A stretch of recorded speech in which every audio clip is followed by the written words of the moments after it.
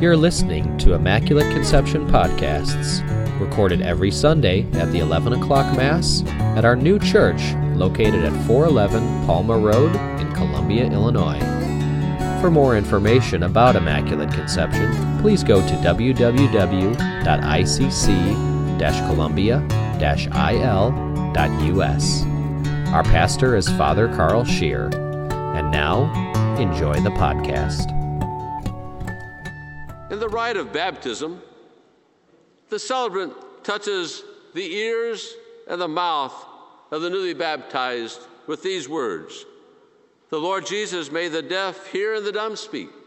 May He soon touch your ears to receive His word, and your mouth to proclaim His faith, to the praise and glory of God the Father." This is called the prayer of Ephphatah, which means be opened. Ephphatah is that Aramaic word that Jesus used in today's gospel passage of Mark when He touched the ears and mouth of the deaf and mute man and healed him.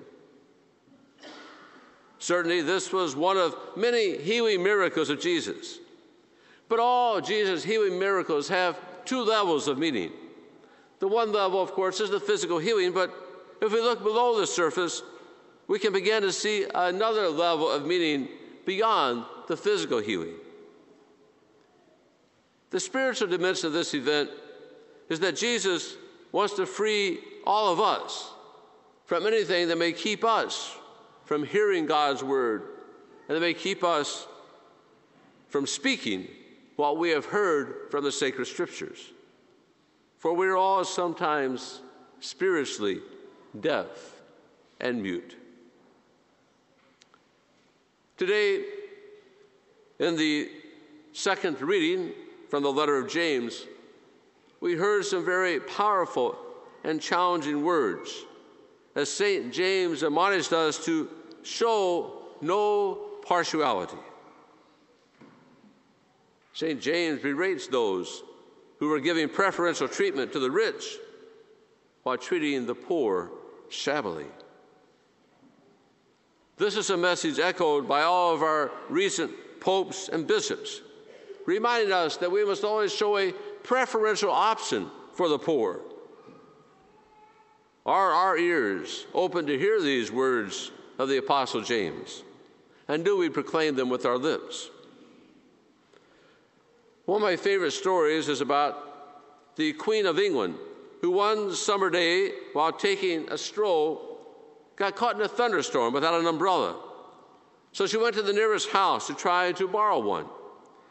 And when a gentleman opened the door, he did not recognize the Queen with her wet and disheveled hair, so when she asked for the umbrella, he gave her one that was quite old and in disrepair.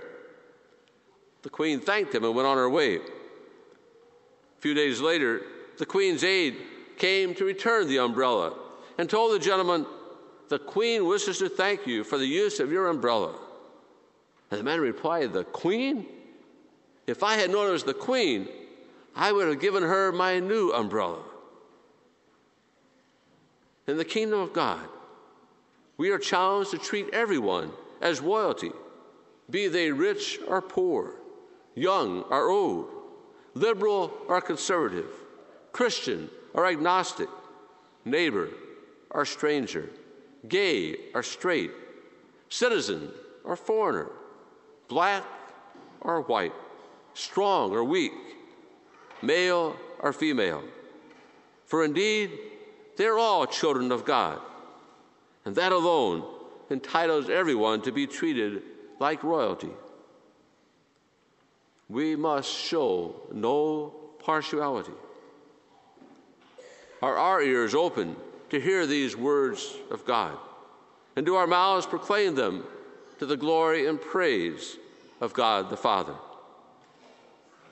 There are some who are physically deaf, but they spiritually hear.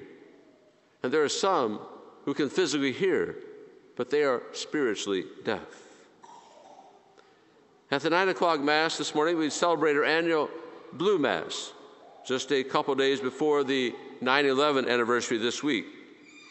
We do that each year to thank our local community's first responders, who always come to the aid of anyone in need, showing no partiality to anyone, but give themselves wholeheartedly to helping all God's children, regardless of race, politics, gender, sexual orientation, nationality, or economic or social status. May the example of our first responders remind us that we too should always be willing to be the first to respond to anyone in need, showing no partiality to anyone, but always remembering, as Jesus, St. James, and our present spiritual leaders remind us, giving a special preferential option to the poor. For as Jesus himself says, theirs is the kingdom of heaven. When we open our ears to hear these words and open our mouths to proclaim them from the rooftops, then all the world can come to believe that God is good all the time.